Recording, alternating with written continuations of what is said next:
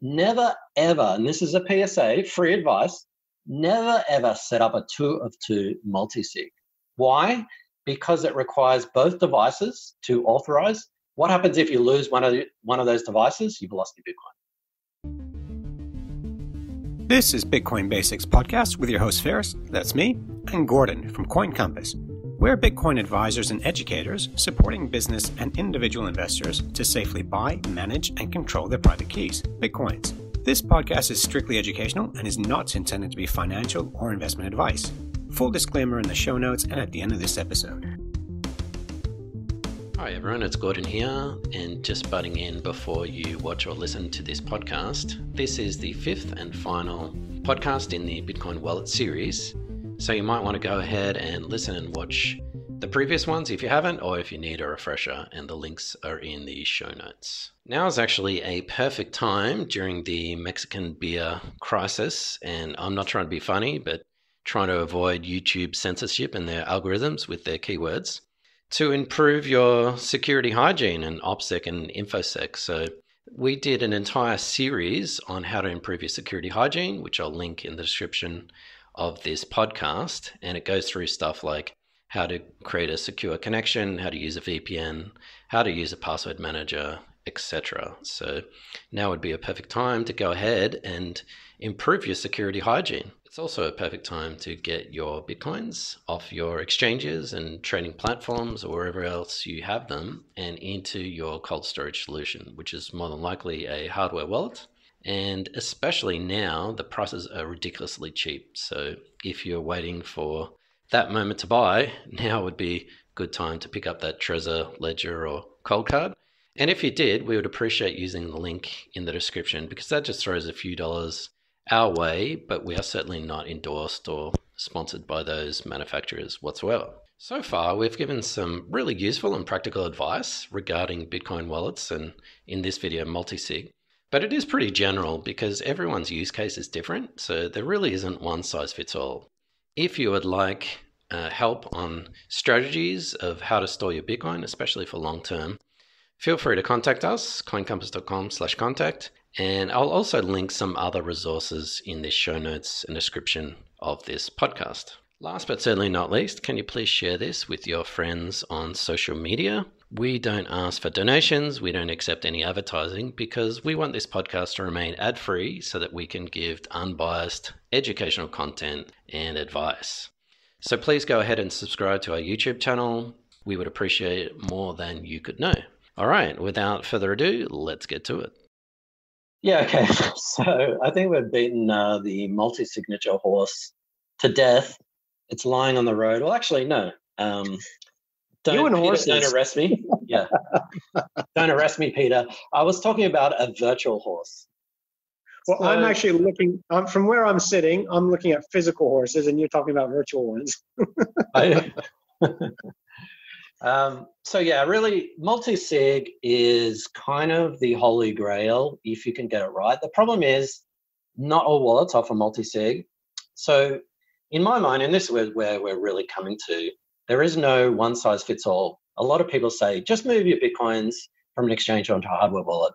But again, you still got a lot of single point of failures. So if you can use a mobile wallet, and there are a couple around that use multi-sig, but even better, they are non-custodial mobile wallets that actually connect to your hardware wallet directly.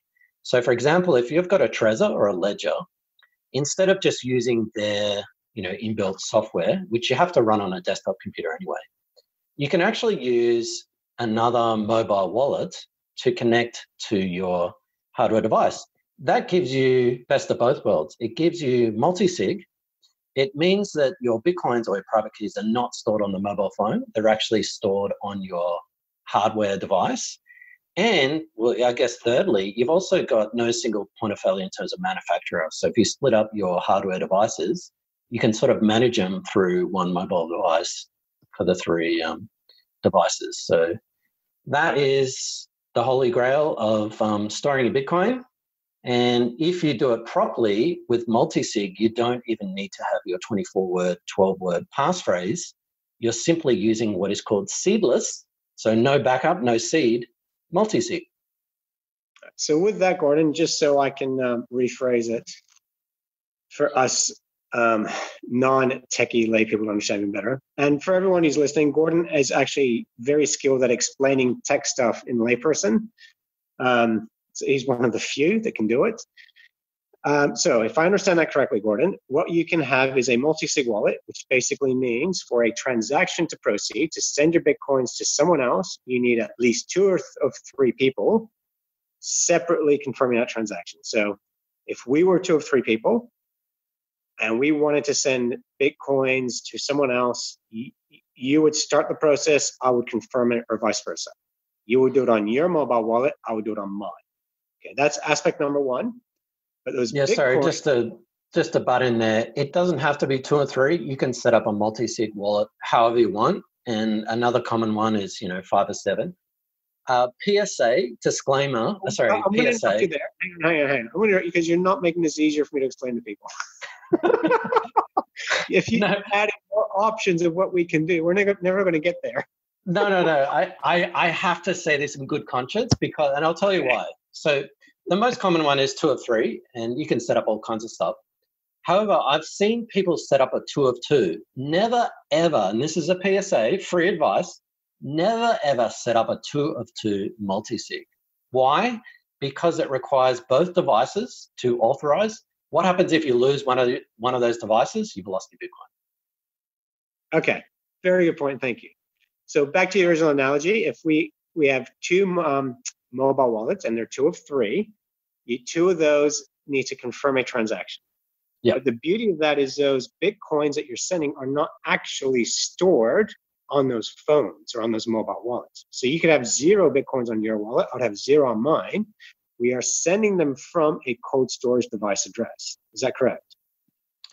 Yeah, that's correct. Now, not all mobile phone wallets have that feature, but some of them do nowadays. And that, as you said, that's you kind with that though. So with that option, if we're doing it that way, so it is multi-sig. You are using a cold storage device to store your Bitcoins. But if you're sending Bitcoin, if you're doing this often, aren't you exposing that cold storage device address? Well, remember, the private keys are actually stored in that secure element or secure enclave on the hardware device, not on the mobile phone. No, I mean the cold storage public address, because I thought that's something you wanted to avoid if you had a cold storage device, was using it often, because you don't want to be displaying the public address.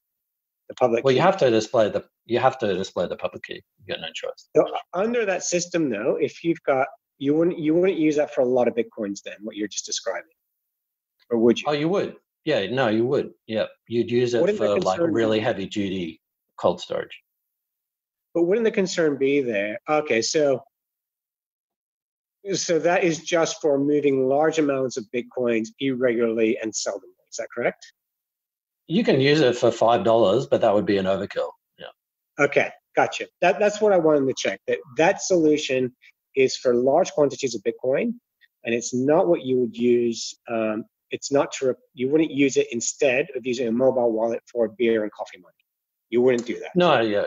No, you're absolutely correct. That's a good distinction. And a use case could be a small business that you have 3 people that don't really trust each other. So you set up a multi-sig wallet. Okay, cool.